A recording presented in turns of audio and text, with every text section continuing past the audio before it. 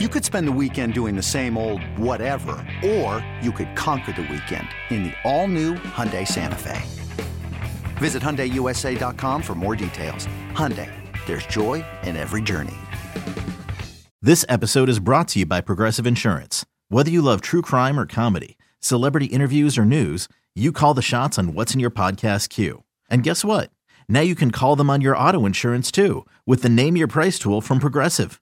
It works just the way it sounds. You tell Progressive how much you want to pay for car insurance, and they'll show you coverage options that fit your budget. Get your quote today at Progressive.com to join the over 28 million drivers who trust Progressive. Progressive Casualty Insurance Company and Affiliates. Price and coverage match limited by state law.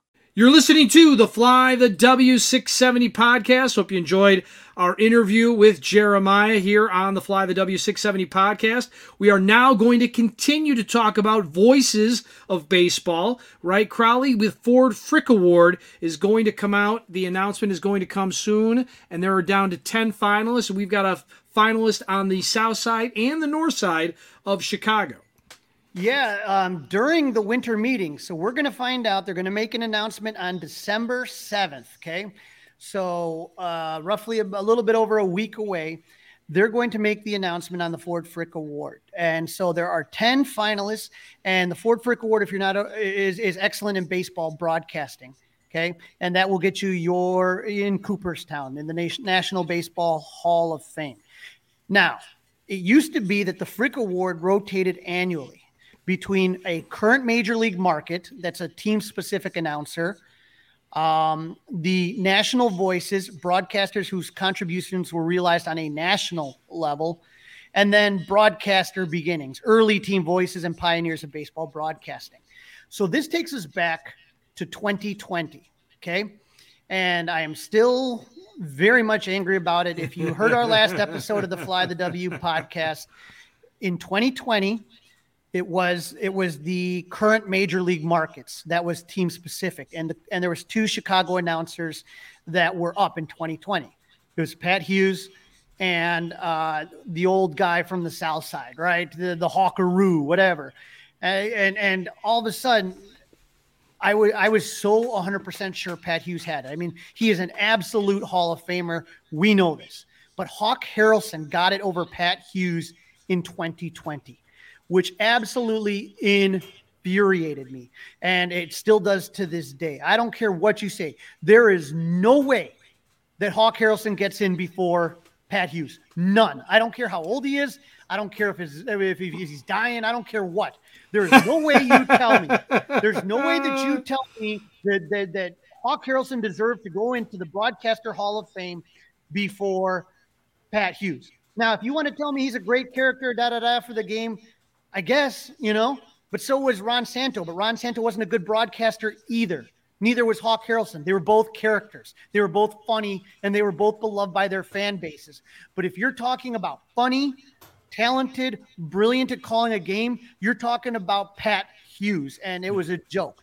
Now, if those are the criteria, if that's the criteria that you just laid out, Crowley, then there is no doubt it is Pat Hughes. Now, I am no White Sox fan, but I found Hawk Harrelson entertaining. I found him good for baseball, and I found him good for what I do on a daily basis at the Score. He was good radio, okay? He made comments that made people laugh, cringe, cry, but react, okay? But react. Maybe, just maybe, it was because he was on his way out, and I think his lobbyist was probably who? Jerry Reinsdorf, very powerful man in baseball, very powerful guy. I think he helped push that through. He also pushed Harold Baines into the Hall of Fame. So just like I said, frustrating as all heck. But now there's been a new Ford Frick election cycle where they're going to change things up a little bit. So there's going to be 4 years with a composite ballot of local and national voices whose broadcast careers have extended into or following the advent of the wild card in 94. And then every fifth year, you have a ballot of broadcasting careers that concluded prior to the wild card era. So Can I just interrupt you? I'm sorry. Yeah. Can I? I mean, all of this number. I'm glad you've got all this down, and before the wild card, and after the wild card, and before the juice ball, and after chicks dig the long ball, and after the steroid era, and after you could put Vaseline. You know, if you're a Hall of Fame broadcaster, you're a Hall of Fame broadcaster, and I don't need you. But every year they should elect someone if there is someone deserving in. It doesn't local, national, what you did in the, stop it. Right? Just stop it. Every year, it should be up for a vote. And if somebody is eligible, then fine. I guess the only question would be, should the broadcaster have to be retired in order to be able to go into the Hall of Fame? And I would say you're going to say no. And I might have to think about that for a second. No, I mean, again, Harry Carey would have never gotten into the Hall of Fame. You know what I mean? And that would have been a shame. Well, no, but it would have been after he was done. He wouldn't have realized he had gotten into the Hall of Fame, but he would have gotten into the Hall of Fame, right? Right, I get that, but you know, part of the joy is be able to enjoy that moment with your family. That's okay. You're right. I mean, yes, but I guess maybe there should be a minimum service. Maybe if I wanted to put some number on it, you had to be X number of years with a certain team or a national guy. But this whole like even odd year and wild card, and then after the wild card, and then play-in game, and then I mean, it just seems ridiculous and silly to me. All these little so what numbers. What you're describing is the way that it used to be. And so what I was talking about now is that now it can be pretty much anybody, except for the fifth year they try to find somebody that's kind of older to kind of make sure that those people aren't forgotten.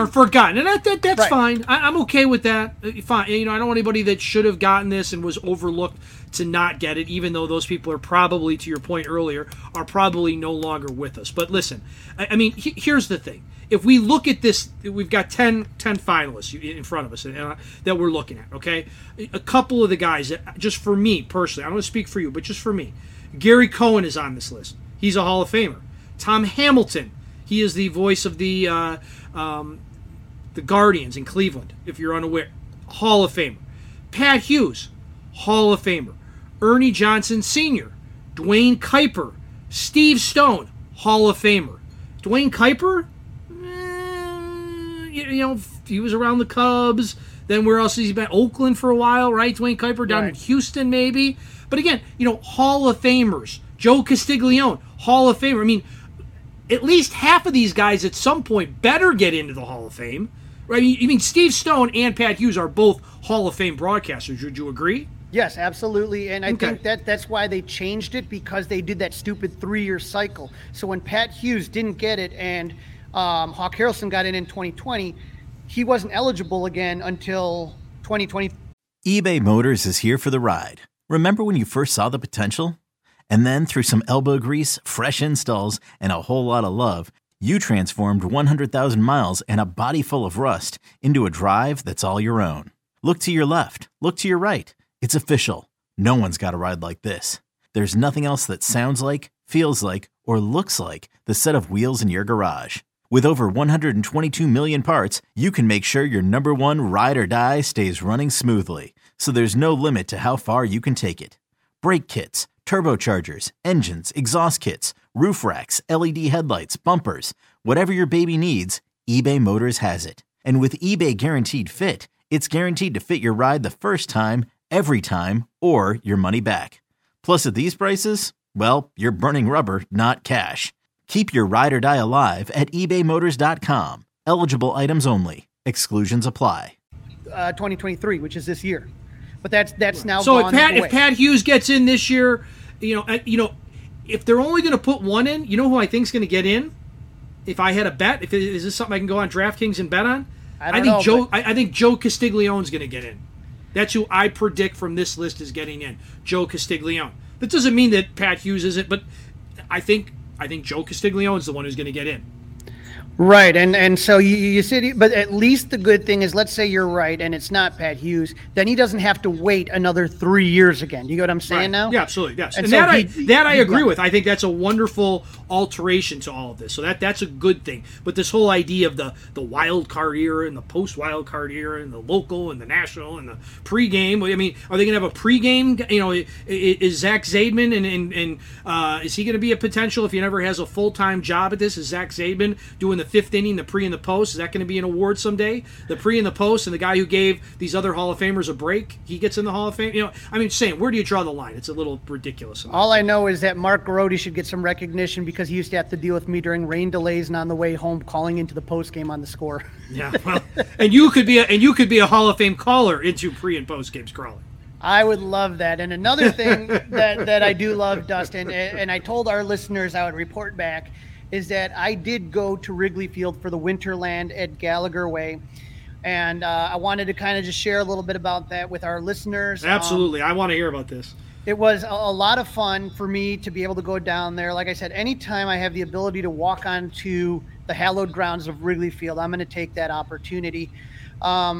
The thing I would recommend for this is because I'm a season ticket holder, it was a season ticket holder event. So they had people coming in starting at 10, and then they had different shifts. And so I came at I think our shift was 1:30 to 3. So we got an hour and a half before they opened it up to the public at 3 o'clock. My recommendation is that you buy tickets online before you head down there. Don't buy them at the gate because lines are long. Okay. So if you buy ahead, you get like a block like you did. Right. Well, you get to be there even longer. I don't think you have to leave at all. Where we had to leave because we technically didn't pay for anything. We got to do everything for free. Gotcha.